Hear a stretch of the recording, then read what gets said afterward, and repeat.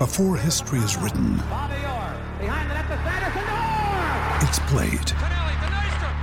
Before it's frozen in time, it's fought one shift at a time.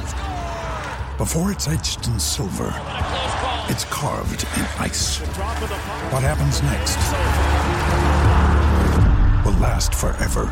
The Stanley Cup Final on ABC and ESPN Plus begins Saturday. We took it all. We brought them to our land.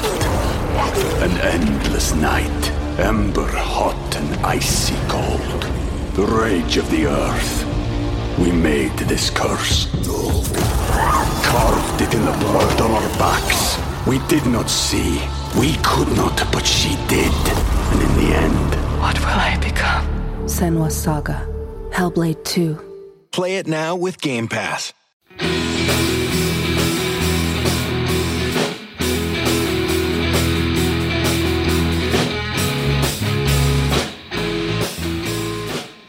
Welcome to United Hour, your one-stop shop for all things Manchester United. I'm your host this evening, Jamie. And I'm Ashwin. Yeah, it's the dynamic duo tonight, covering all the transfer muppetry that we can find. I think the guys would have liked me to be on this one anyway, because I'm the residential guy that's obsessed with transfers, obsessed with everything that's going on in the off-season, and quite happy to do so. Ashwin, are you a muppet, before we go any further? I partake in muppetry. Oh, that'll do. I'll take that. I'll take that. Fellow muppet, everyone. But yeah, here we are for the first time this summer since the end of the season. Got quite a few things to cover tonight. We're going to cover all the transfer drama that's ongoing, the signing amount, some of the stuff about players leaving, speculative stuff on players joining. We'll also have a look at the game that Manchester United are actually going to play tomorrow against Leeds in Norway, which should be the first chance to see Mount and a couple of players who've come back on loan. But first of all, what do you think since the end of the season, Ashwin? How are you feeling so far with how things are looking to next season? Are you feeling positive? Do you think we've done enough so far? How do you see things going the next couple of weeks? I'm satisfied enough. I think they are...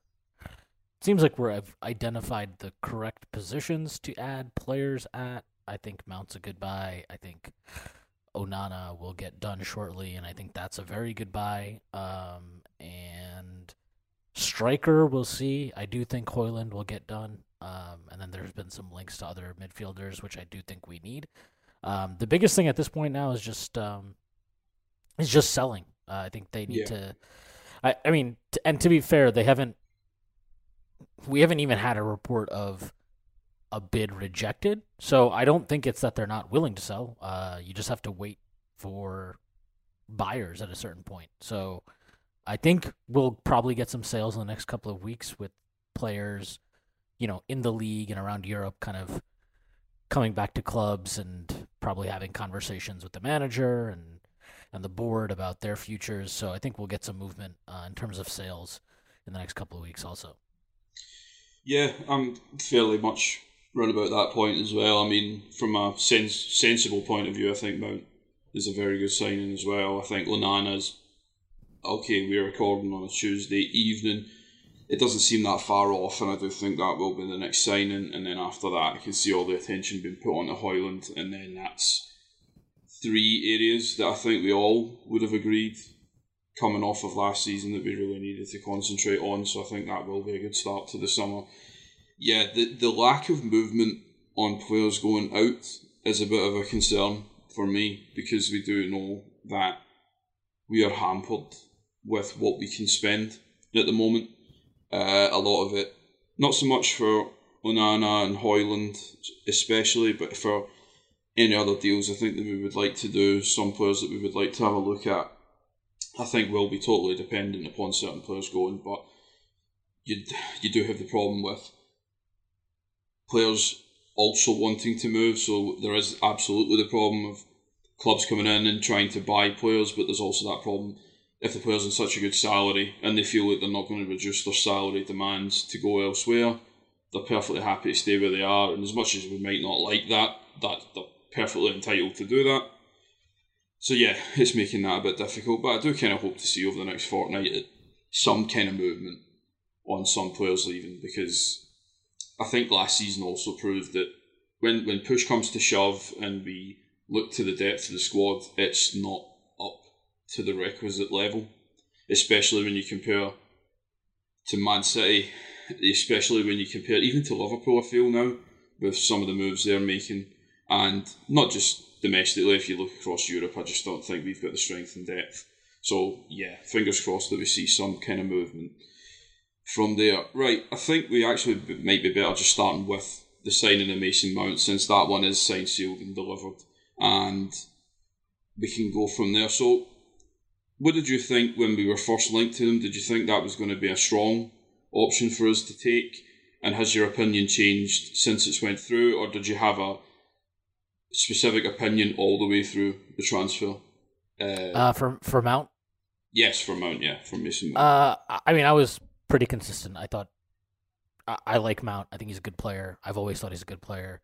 I think he was he was Chelsea's most productive attacking player over the last 3 seasons, and I think it says something that Tuchel liked him a lot at Chelsea. He wanted to bring him to Bayern. Arteta was interested. They were linked to him. Klopp, Liverpool, they were linked with him.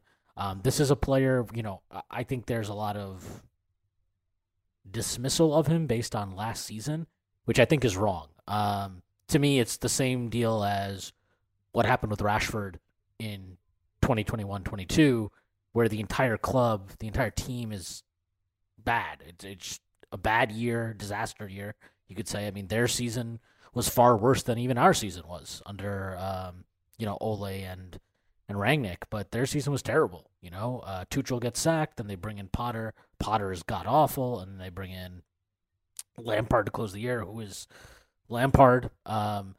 It was just a bad season all around. I think he was obviously part of it. I'm not saying he doesn't deserve some responsibility for it, but when an entire squad struggles, and then you look at the turnover in their squad, how many players were brought in, there's a lot of instability at the club.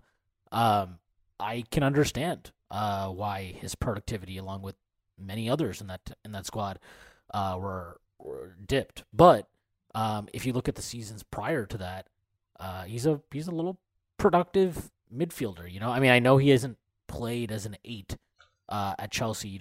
He's kind of a utility player, right? He just play outside, play in the middle, play wherever, which speaks to, I think, why Ten Hag wanted him. Is he's a player who can perform a lot of tactical tasks, and a variety of them. He'll follow the game plan, so to speak, and he's very good at pressing. I think he is more secure in possession, more consistently secure in possession than somebody like Fred, and he's obviously much more mobile than Eriksen. And so I think it's a good buy. I know he's not everybody's favorite player, but again, I think he was a very productive player, and I think he's a very good player for Chelsea. I thought a couple of years ago, it might have been, what was it, 2020, 2021, when he had, or maybe it was last season, when he had 10 goals and 11 assists. I actually thought he should have made the Premier League Team of the Year. That's what I thought. I understand, obviously, there's so much competition every year, so it's not like a crime he didn't make it, but I thought he deserved it. So he's a player I've rated, I think is good. And, did we pay too much? Did we pay? Maybe, sure. But at the end of the day, I think this is a player who was checked by the recruitment department from everything we heard, and was also a player that Ten Hag himself very much wanted. So I think it's important to get him. I think it was important to get him. And we did beat out teams to a signature that, are considered smart in the transfer market or are our competitors. Again, Arsenal, Liverpool, Bayern Munich, Chelsea themselves wanted to keep him. I think Pochettino wanted to keep him. So this is a good player, a player that was wanted by teams that we are going to be competing against, and I think that says a lot about how good he is. So now, we'll see what Ten Hag can get out of him. But what I would say is, obviously the Anthony transfer, that is a massive overpay. But what I will say is every player that we have bought under Ten Hag fits into, I think, a very clear idea of how we want to play. And I think all of them have helped us progress so far. At least, it's only 1 year, but obviously Casemiro, I thought Malacia, is he great? No, but much better backup for Shaw than anything we've had previously. Tellez was an awful player. But, yeah, absolute disaster. And then obviously, Lisandro Martinez, amazing, incredible buy. And then, people, I think there's been some criticism of, why did we bring in Weghorst? Why did we bring in Sabitzer? It's like, come on. These are just loans that you got in to kind of make up the numbers as an emergency in the middle of the season. And they did enough to get us over the line as far as, qualifying for Champions League again. But, Eriksen also, obviously, he's not what he was at Spurs. But still, I think you see what he brings to the table that Ten Hag is trying to instill in the side in terms of his, calmness in possession, his ability to retain possession, all those type of things. And I think Mount is another player that fits into that. He's a tidy player. Again, he's very good at pressing, which is obviously something that Ten Hag wants. So I am a fan of this buy. I think it's a good one, and I think it fits into a more, whatever you want to say about the actual value of who we've bought. At least now there seems to be a plan, and the players that we bring in seem to fit that plan. So, it actually feels like we're building an identity or building towards an identity.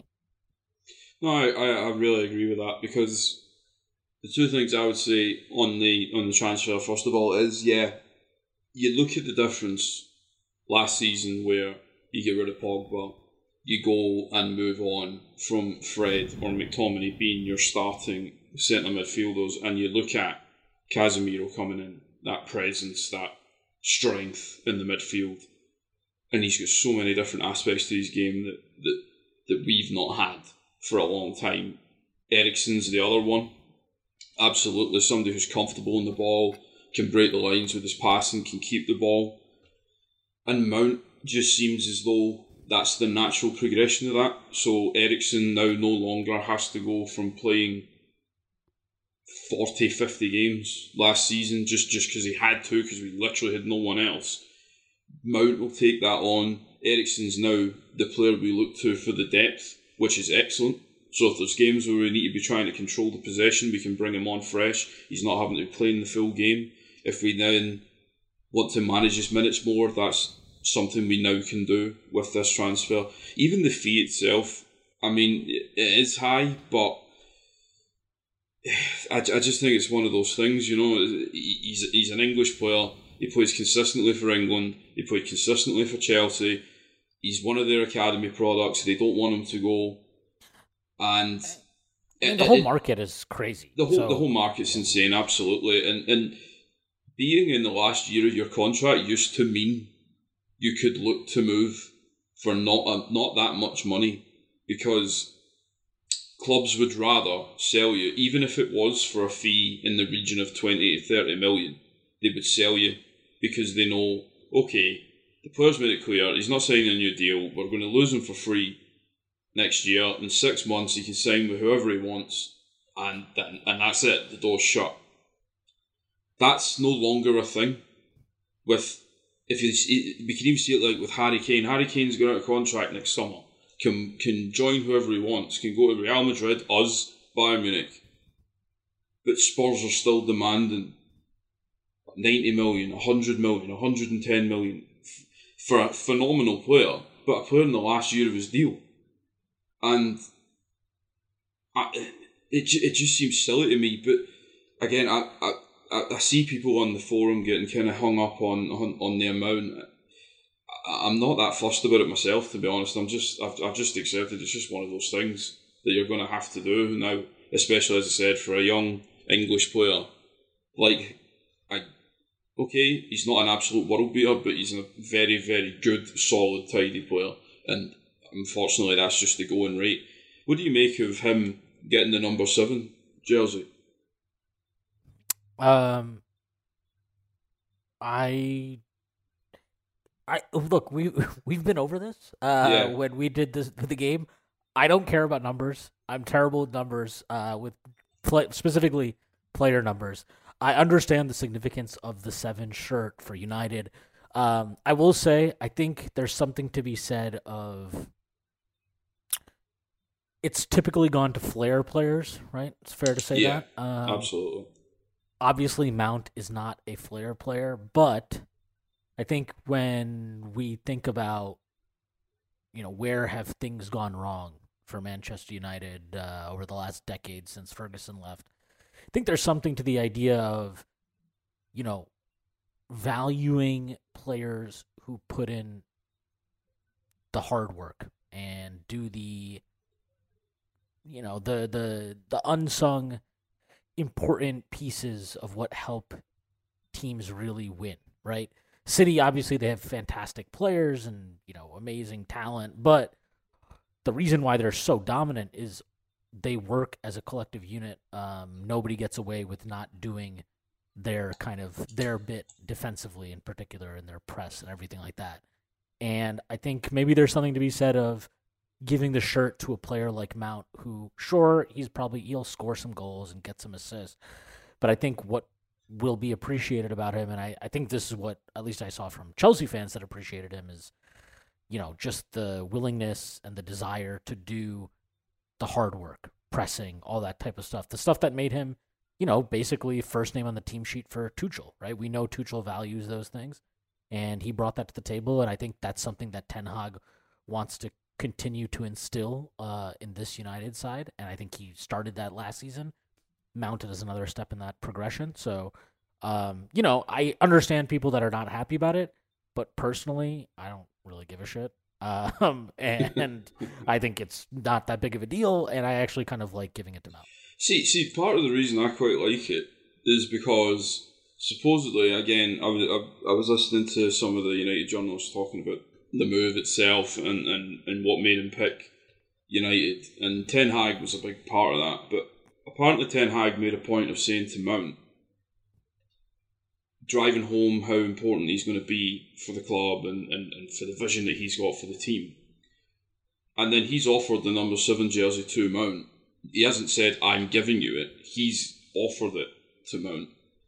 And Mount's took it on himself, saying he understands the importance of the jersey. He understands that, it's a hugely significant number in the sense that you look at guys like Cantona and Beckham and Ronaldo, and you're even going back, okay, they were Best's a bit different because he wore different numbers, and that was just one of the numbers he wore.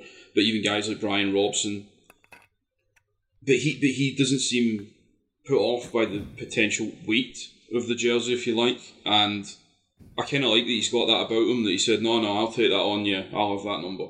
And as you said, I think we've had enough kind of near misses when we look at the likes of Memphis Depay, Alexis Sanchez, Antonio Valencia, Michael Owen, that have all had the number 7 jersey, and it's just not worked. So, I'm all for seeing a player want to actually take it on himself and kind of go on and prove himself as well, because I kind of get the feeling it's going to be difficult for him if he doesn't hit the ground running straight away. I think it's a potential move that, not so much from Man United fans, but definitely from rival fans, and especially Chelsea fans, I can see them jumping on him straight away if he doesn't hit the ground running. So to kind of take on that added responsibility, I think's pretty good of him, and I'm excited to see how he goes from there. I think we will stop there and take a quick break, and when we come back, we will look at the goalkeeping situation. We took it all. We brought them to our land. An endless night, ember hot and icy cold. The rage of the earth. We made this curse. Carved it in the blood on our backs. We did not see. We could not, but she did. And in the end... What will I become? Senua's Saga. Hellblade 2. Play it now with Game Pass. It's time for today's Lucky Land horoscope with Victoria Cash.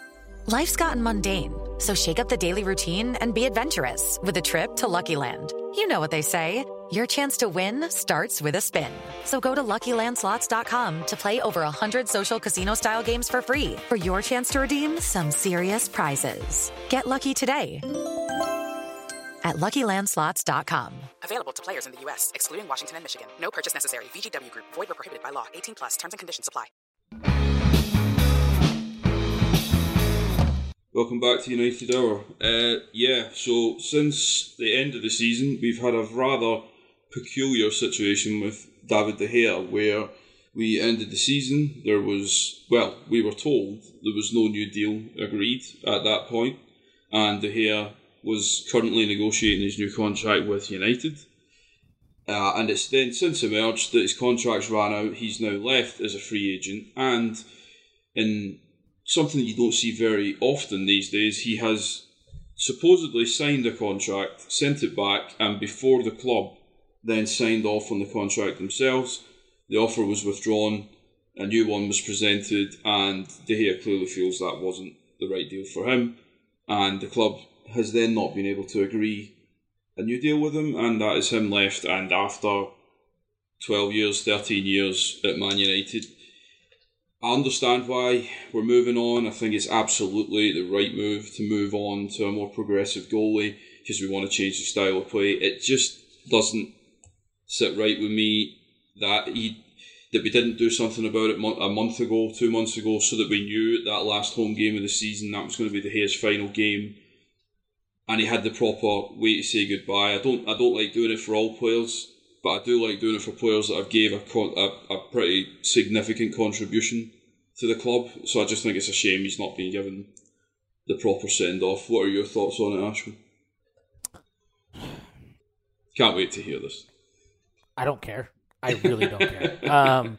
This idea that I should be super... Look, did the club handle it exactly great? No, they didn't. They absolutely did not. And I would say, I suspect that part of it is a shifting in... Like, if you look at kind of the links to what we were looking to do in the transfer window before the window opened and, the months leading into it, goalkeeper didn't really come up. And then De Gea has, honestly, as bad of an end to the season as you could possibly have. The amount of mistakes, and not just mistakes, this isn't like, he just came out, he came out for a cross and missed it. Like, this is unforgivable stuff, that. Yeah, it's panicking, isn't it? So many of them were like legit panicking. And then you watch the FA Cup final was the final straw. You can argue he cost us a trophy. Like, he was that bad, I thought, in that. And like, I know that it's not just him, but he just doesn't do anything that you want from a modern keeper. And we know that Ten Hag wants to play a style that requires a keeper be more aggressive off his line, be comfortable in possession. And De Gea doesn't do any of those things. And he's also not a good shot stopper anymore. Like, he's just not a good shot stopper anymore. The numbers bear this out over multiple seasons now that he's not been a good shot stopper. And quite frankly, he's been a below par, below average, among the worst keepers in the league since 2019 or so. He's been a bad keeper. That's just a fact. Do you want to? Has he been a good servant to the club and all that type of stuff? If you want to say that, sure. He didn't exactly work for free. Last I checked, he was very handsomely paid.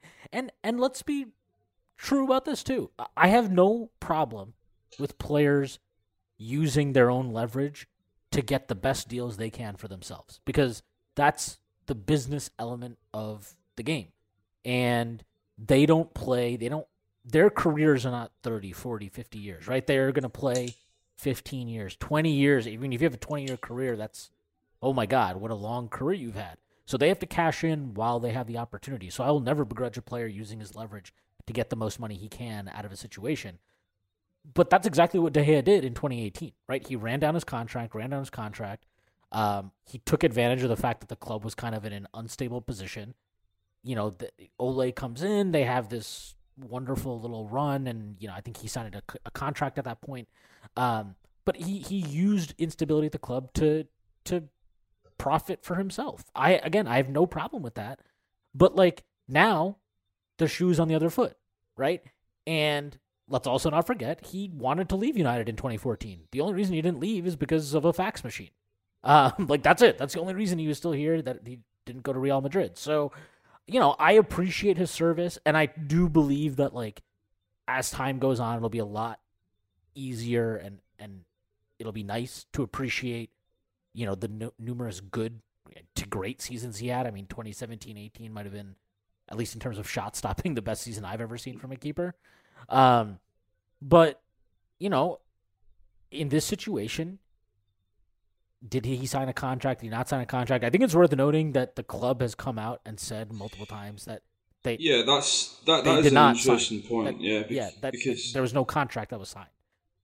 And so, for whatever that's worth, the fact that they have come out and denied that, I mean, if that wasn't true, I think they would be putting themselves in a very, very difficult position. So I tend to believe that there's something going on there where, you know, maybe they agreed on terms, but I also think De Gea might have wanted to see if there were any other offers coming in.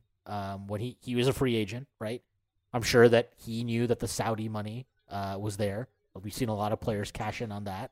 I think he wanted to keep that option open, and he wanted to, you know, play it out a little bit. So, again, I don't have a problem with that, but what happened is he had a terrible end of the season, and I think, quite frankly, I think the board was still fine with giving him the contract they agreed upon, and I think Ten Hag basically was like, absolutely not. Like, I cannot go past this season with this keeper if we want to progress.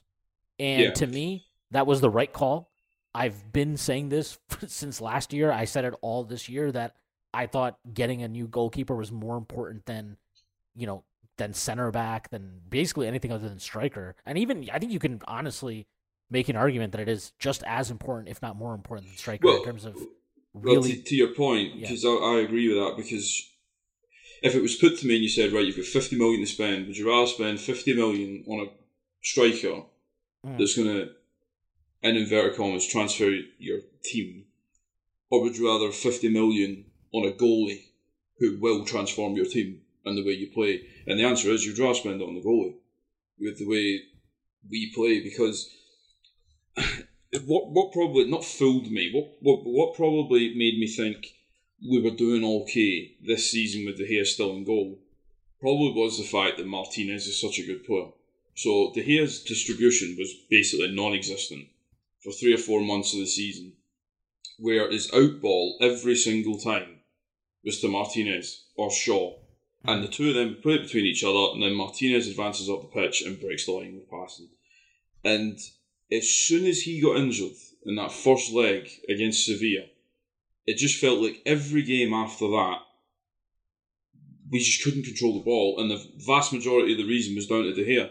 It was because goal kicks were sailing straight up the other end of the pitch, either to the other team's defence, straight into touch, straight to the other goalie.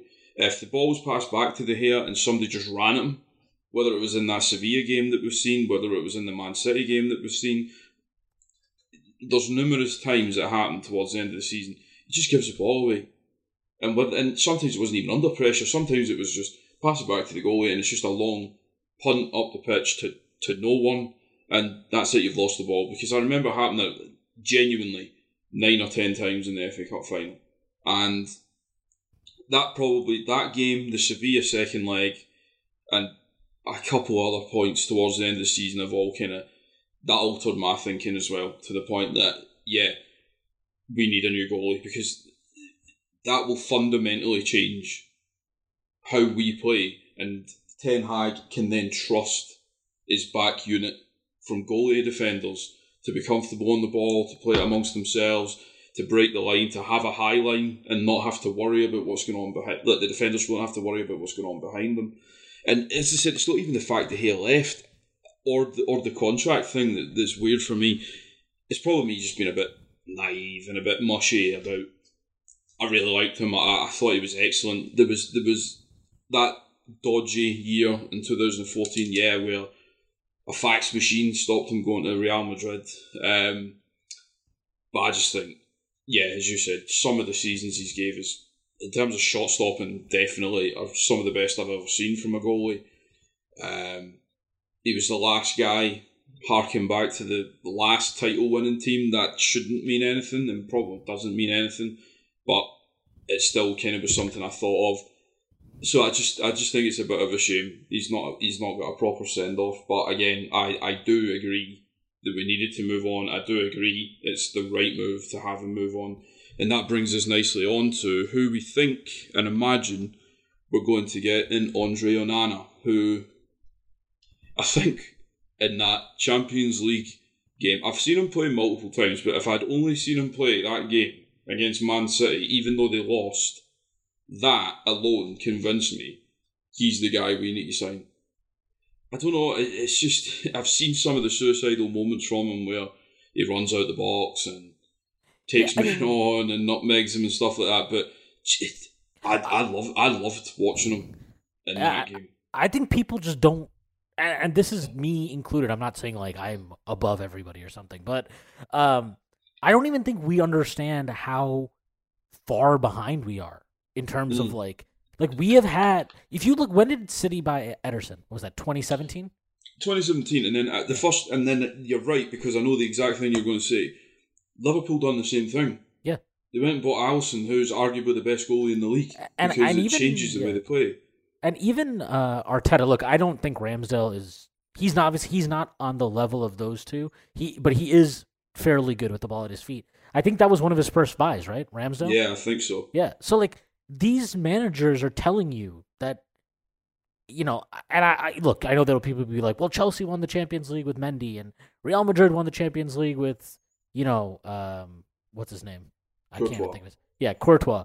Okay, but those are kind of the exceptions. I think for the most part, you see, I mean, even Bayern, right? They've had Neuer now for how long, right? He was like the first one of these kind to really be aggressive off his line. And you know, remember, I remember when he first started, he used to be criticized because people were like, he wants to show off, right? Like, oh, he's showing off, like, all this stuff. And you kind of think about it, he was just the first one. He was the first one. And then, obviously, Barcelona, they had, they still have Ter Stegen, who's very good with the ball at his feet. Yeah. So, like, all of the best clubs in Europe, the top clubs in Europe, have keepers, or at least a lot of them, majority of them have keepers that can do something with the ball. I mean, even if you look at so quote unquote the non-elite clubs, right? Look at Brighton, look at Brentford, look at these clubs. Like, they want keepers that can do something with the ball at their feet, that are more aggressive off their line, at least something. You know, I mean, if you're not going to be great with the ball at your feet, at least control the box, right? That's something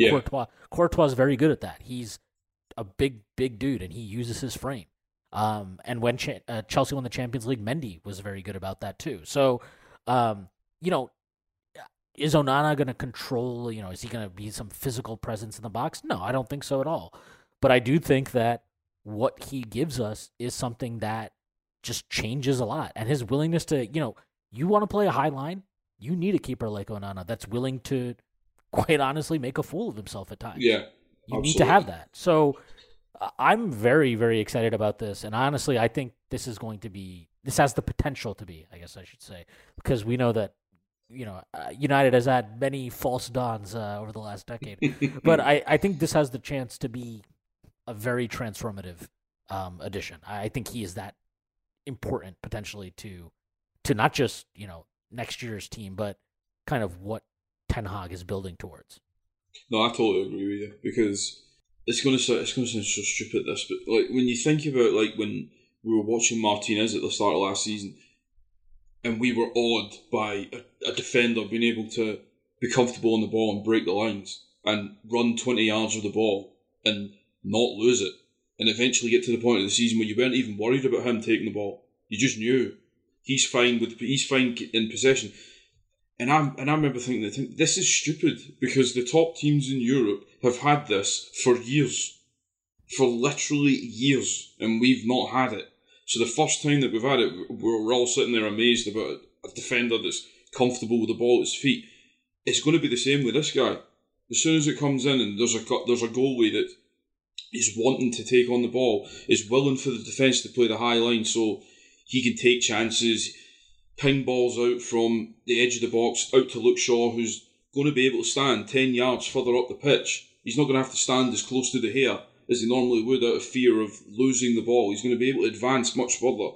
Martinez isn't going to have as much responsibility. He's going to have more time and he's going to have more space. Varane's not going to have to worry about constantly being 5 yards deeper than he should. And I just think the difference will even make for the midfield, where they know finally there's going to be a goalie who can find them, not with a lump up the pitch, but with a pass. Somebody that can actually split the lines, and there's an option to go deep to him or him go longer up the pitch. And we all said we need a striker, which we absolutely do. No, not denying that at all. But changing goalkeeper and getting him in, I agree. I think the difference to the team will be massive next season, and I don't think we'll even be we won't be fully able to appreciate how much until at least the middle of next season, once we've been able to watch it for 3 or 4 months, because I think it's going to be that big.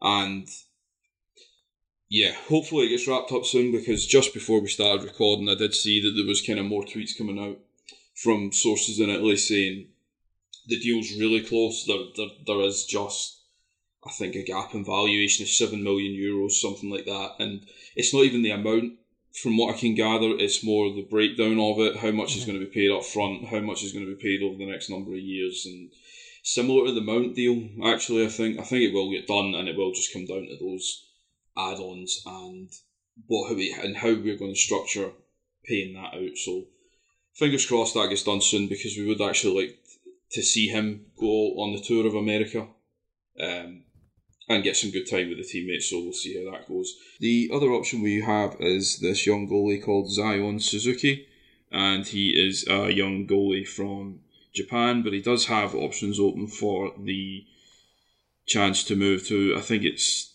to also pick the US national team as well. I suppose you'll keep an eye on that, Ashwin, and let us know.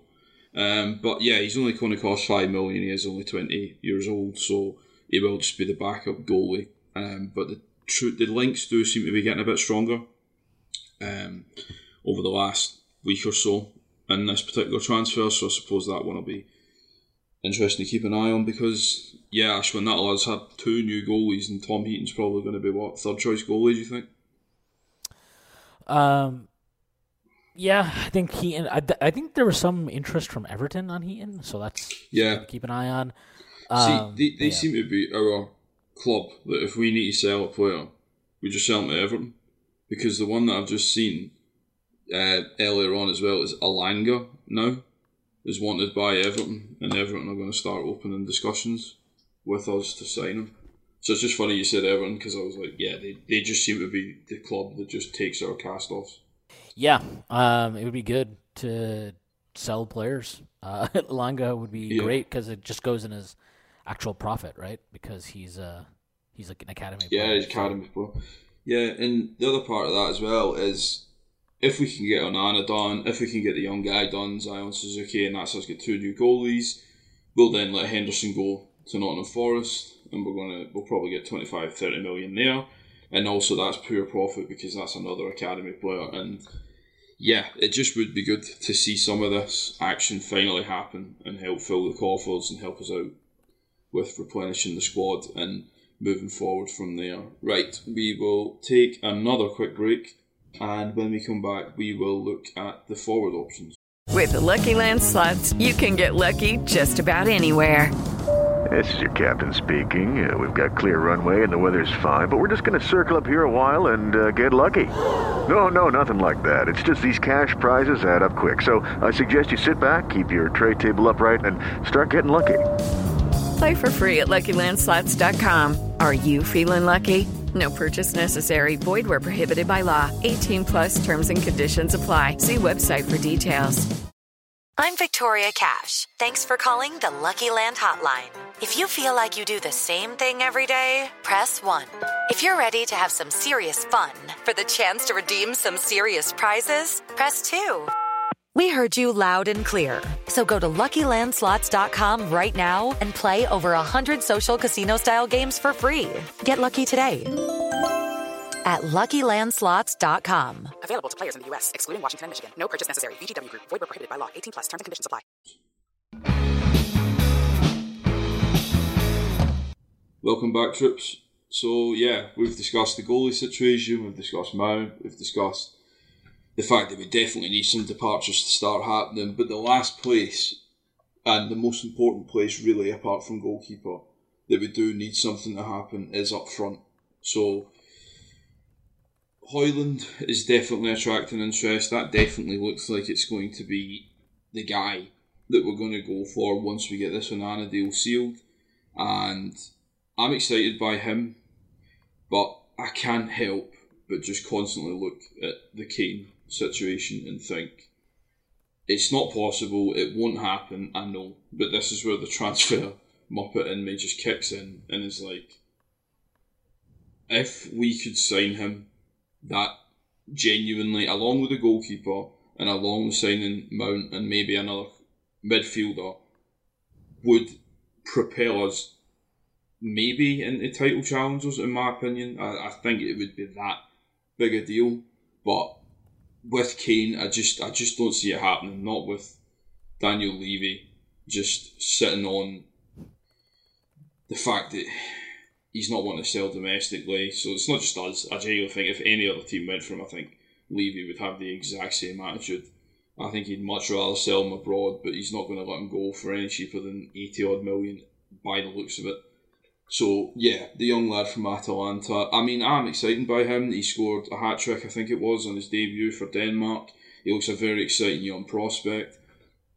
From the videos I've seen of him on YouTube, that he's not anywhere near this level, but he reminds me a bit of Van Persie with his movement, and he's just so strong as well. He's maybe not the top, he's 6 foot odd, but he's so strong at holding guys off. I've seen a few goals where the ball's played through to him, so he's not even having to take a touch, really, on the run. It's more about holding off the last defender, holding off the fullback, and then it's one touch, bang, goal. And again, I can't help but feel if we could just sign somebody up front who's going to consistently chip in with 20-25 goals, it's going to make such a difference to the team, isn't it? Yeah, I mean, I think the thing with a guy like Højlund is, one, they have to be very careful with what they actually pay for him, assuming they get it across the line, because you don't want to do an Antony, right? You don't want to put a fee on him, and then all of a sudden he's being. I mean, this happened with Nunez last year for Liverpool, right? Where you pay kind of a crazy fee to some extent for more of like a player that you already know is, he's going to need some time to develop, and he's probably not at the peak of his game yet. And when you put a certain fee on a player, there's a lot of pressure on them to deliver immediately. So I think with a guy like Højlund, if you can get him for, maybe 40, 45 million pound, at least he comes in and there's an understanding of, okay, he is not being bought to lead us to a league title challenge this season, right? He's being bought because, one, we need options, and two, for the fact that while he'll chip in now, he can develop into something even greater down the line. I think he's only 20, right? So you'd be buying him really for what he can be, when he's 22, 23. The price just needs to reflect that, because you are taking a risk. This is not the finished product. This is a player that needs to develop and needs to keep progressing in his career and hone his talents and skills. That's a risk. So it needs to be priced as such. And if it is, I'm fine with it. What I really don't want to happen, though, is, again, what happened with Anthony for us last year, where you're paying kind of the price for somebody who needs to be delivering and hit the ground running. And, we'll see. I think Højlund, you're right, he does look promising from what I've seen of him. I'd be lying if I said, I was watching, 20 Atalanta matches last year and had a really great understanding of him. But there is the movement is good. Obviously, because he's he's big and he's a lefty, he's going to get Haaland comparisons, which are ridiculous, obviously. But yeah, I mean, his touch from what I've seen looks good. I think Ten Hag he wants a big striker. I don't think he wants to just have some, like, I know that Martial was kind of his choice, but that was the best of what we really had at our disposal, right? I think he wants a bigger striker. He obviously had a lot of success with Haller, with Ajax. So, not just some lump, right? Not just some target man that you're just going to hope and hit to, but somebody who can hold the ball up, has the technical ability to bring others into play. But he does want a bigger striker, and I think he does want somebody who can be a bit of a presence in the box. And the other thing I've noticed with Højlund, at least from what I've seen, is that he is mobile, he is active. I think getting in young players, especially young attackers, is it can be a very good thing because you can instill that defensive and pressing commitment at an early age. Whereas if you get an older player, look, Harry Kane obviously is amazing, and if they could get him, great. But if you get Harry Kane, also understand he's not going to be running around pressing absolutely goalies and center halves. So I think there is something to the idea of if you want to, if you can't get Kane, get a younger striker who you can develop and has the physical capabilities to do what you want him to do. Yeah, I agree. I had two options in my head that from the Premier League. Again, this is like muppetry kicking in where this just wouldn't happen because certain things are in play which would restrict it. But there's two players I genuinely think in the league that if we signed for up front, even these two would make a massive difference to the way we play, and that is Ivan Toney, and again, not possible because of certain things that are going on, certain legalities, and the fact he's not going to be able to play until next January or whatever it is. But he was a guy I thought I would love to see him play for us. Big, strong, fast, scores every type of goal, doesn't have to have somebody up with him up top, he can hold it up himself, plays great when there's pace, when he's got real pace around him. He's one that I just thought he would be so good for us, I genuinely think. But again, outside influences and issues are not going to make that possible. And the other player is Ollie Watkins. I was really, really impressed with Ollie Watkins last season. And I thought he looked good 2 seasons ago. I thought he was a decent player. I just didn't think he scored very many goals. But now that a proper manager, as in Unai Emery's got a hold of him, not a wannabe manager in Gerrard, but an actual manager has got a hold of him, told him to play within the width of the box and be on the front foot, he looks electric for that Villa team. But again, Villa are on the up. They played really, really well last season, and I think they'll be even better this year. I don't think they'll make top 4 or anything like that, but I do think they'll be very, very good next year. And I just think it'd be impossible to get him now. But that's kind of the profile that I was thinking. A player like that up front for us would make a huge difference. Somebody that can score any type of goal. And that's the thing, you don't want to put too much pressure on this young lad, Højlund, but I'm impressed from what I've seen. But there is a real lack of strikers available on the market for funds that are not absolutely obscene and silly. I've seen we were linked with, is it Kolo Muani? His name's pronounced, yeah, the one that plays for Frankfurt. And again, looks really good, looks a prospect, but then as soon as anybody's interested, the price is 70 million, 75 million, and it's like, that's insane. That's absolutely insane for a young lad. And I think that's a problem we're going to be faced with. Like, as soon as we go looking, and we're not looking for guys on the cheap, as soon as we're looking for, right, we need a real quality striker, doesn't matter if they're a bit younger, we'll take that chance. Suddenly the fee just becomes absolutely ludicrous.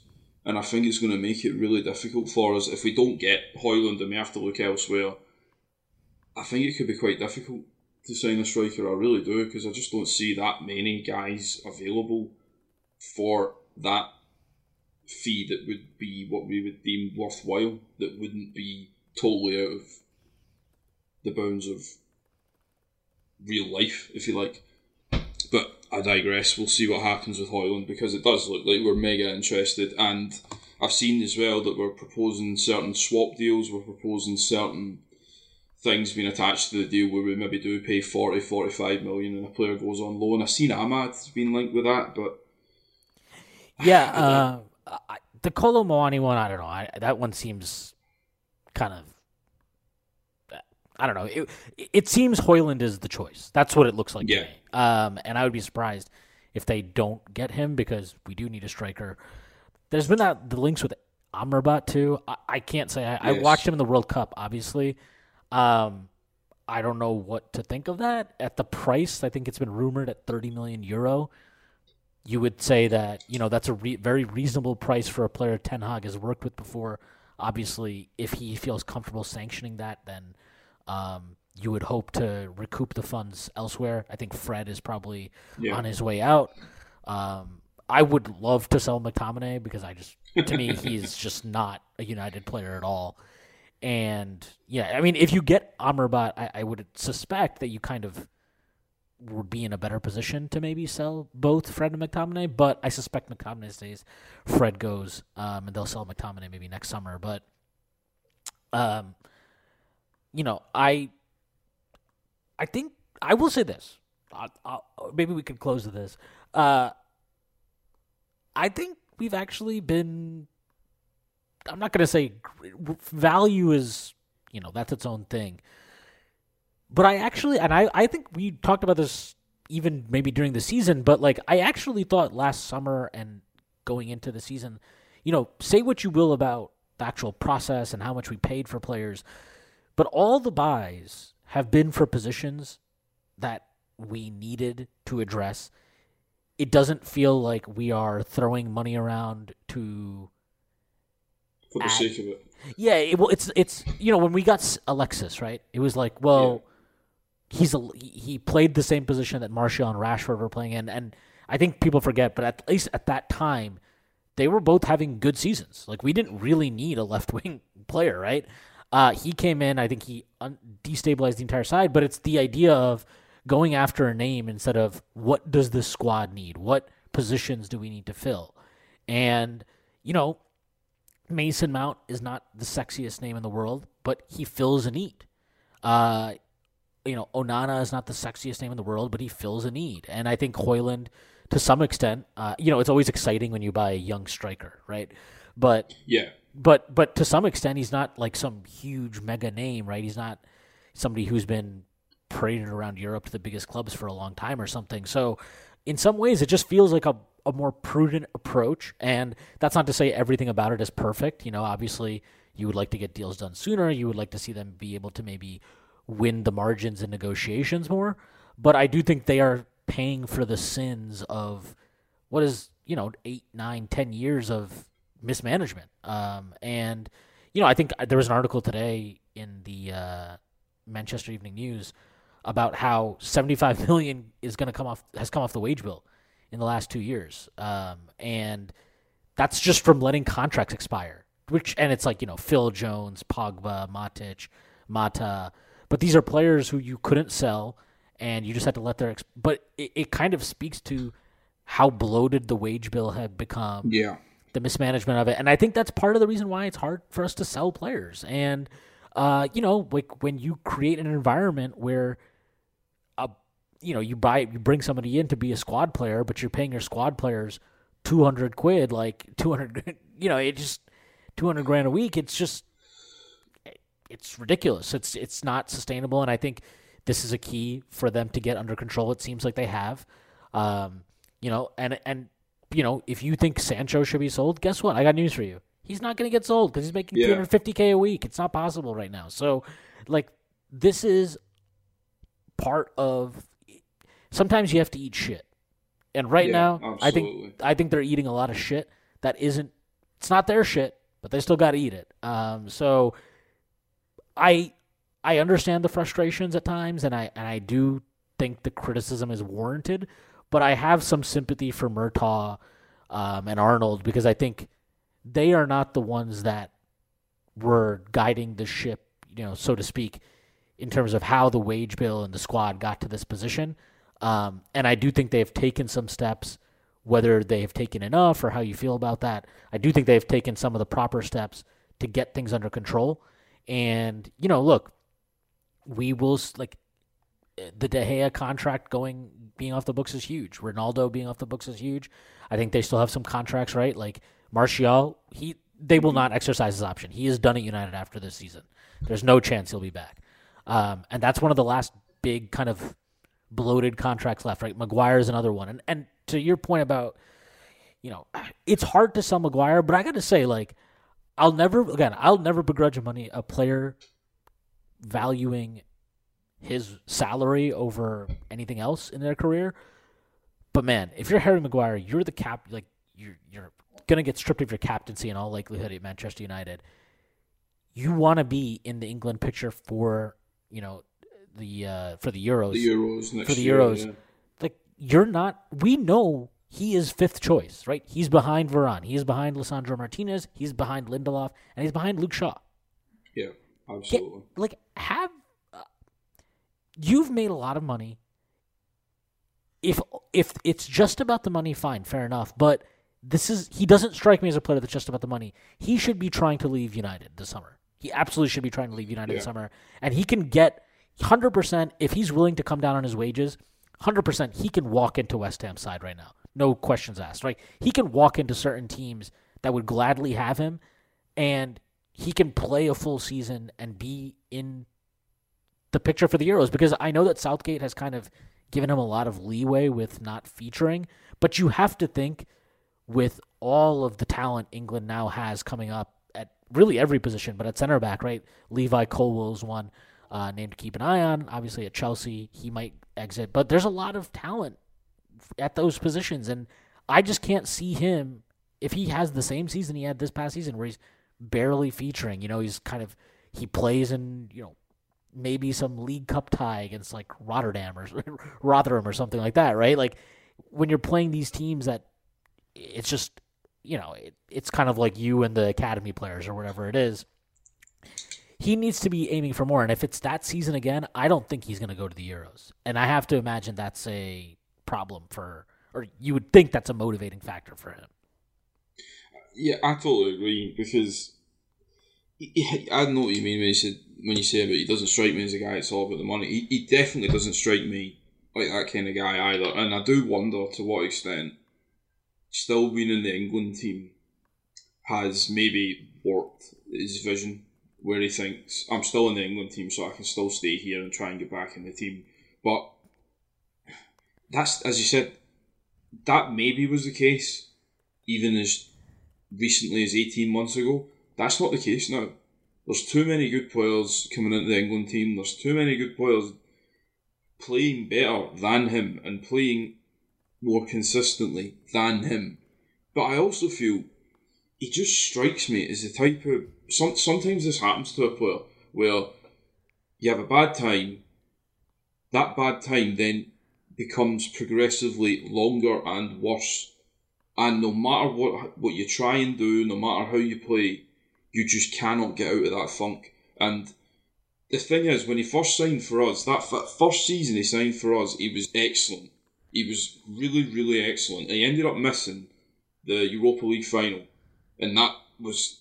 We all looked at that as if that's a disaster, because there's our best centre-half missing the most important game of the season. He then had the issue in Greece when he was on holiday, and it genuinely strikes me as since that moment, he's just not recovered. Because he started playing poorly for United, conceding loads of chances, conceding goals. He became the kind of figure of ridicule. And he's just never got away from that. And even the season just gone, some games he came in and he played well. But you just knew there was going to be a point, whether it was in the same game or the next time he played or 2 games' time, there was going to be a mistake or something stupid. and that would be picked on and seized on by everybody. And it's as if he just can't get out of this funk. So I just think, even just for himself, as much as... And, you know, I seen the thing the other day saying he's been training three times a week with Ricardo Carvalho and going and doing private sessions and doing private training sessions in regards to his fitness in the off time as well, because he's determined. Fair play to him. Like, you know what I mean? There's a lot of players that wouldn't do that. He clearly wants to try and do something to arrest this form that he's in. But I just think too much has happened now at United. So even for his own sake, he should be looking at moving. And whether that's a loan deal for the next season or whatever, I agree with you. He should look to move, not just for United's sake, but for his own sake. I think he should look to move. And just because you commented on like Fred, I think Fred will leave, because I've seen the Fulham link is quite strong now, and I think he's getting linked to Saudi too. But I think Saudi as well. Fred's a tryhard. He's going to stay in the Premier League. I think he wants to be in the mix for the Brazil squad moving forward too. Again, I think he'd be a good signing for Fulham. I think if he went to Fulham, he'd be a good player and he'd be a good signing. And then say you sell him and use the money, that even 20 million of that. So say that helps fund the move for Amrabat. I like McTominay, so I'm whatever. But even if you keep McTominay, I just suddenly think you've sold Fred, you get Amrabat, and then you've got a couple of the young lads coming through like Kobe Mino. Midfield suddenly looks quite strong. Midfield suddenly looks as though it's got decent options and good depth. I still think we probably could do with, rather than Amrabat, just somebody that's, for when Casemiro's not going to be there, somebody that can literally just come in and play Casemiro's role. But again, it's difficult and it's down to money. But I do think Amrabat would be a good addition as well. And the last guy I was going to comment on, apparently, Jeremy Frimpong. I've seen that. That's kind of picked up in the last day or so. Yeah, I just can't see it right back this week. Yeah, I don't think we'll put money to that. I just can't see it, not with like the other positions that we've got. And I do agree. I think we've done better this year and even last year, because I've seen in The Athletic they keep referencing that some of the higher ups just feel this United tax just gets whacked on every player that we look at, and that definitely is a thing. It absolutely is a thing, and it's going to be difficult to remove that, because, as you said, there's been years and years of overpaying for fees, overpaying for wages, not able to shift anybody, and that's going to be difficult to change. But I do at least like that they're actually trying to take steps to change that attitude. But yeah, I think that's probably a good point to leave it for there.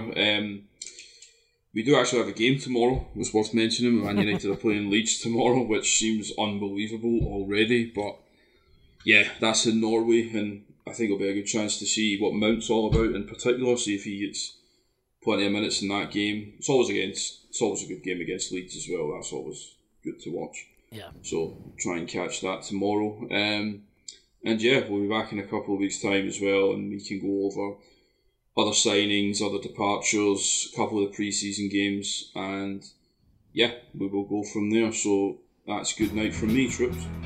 And good night from me. Thank you for listening to United Hour. Remember to follow us on Twitter and on Instagram at United_Hour. Please take the time to leave a 5-star review on iTunes or Spotify or wherever you get your podcasts. United Hour is brought to you by the Sports Social Network, and our theme song is by Ancient Feelings. To get in touch, please email unitedhour@gmail.com. Sports Social Podcast Network. Judy was boring. Hello. Then Judy discovered ChumbaCasino.com. It's my little escape. Now Judy's the life of the party. Oh, baby, mama's bringing home the bacon. Whoa, take it easy, Judy. The Chumba life is for everybody. So go to ChumbaCasino.com and play over 100 casino-style games. Join today and play for free for your chance to redeem some serious prizes. ChumbaCasino.com. No purchase necessary. Void where prohibited by law. 18+ terms and conditions apply. See website for details.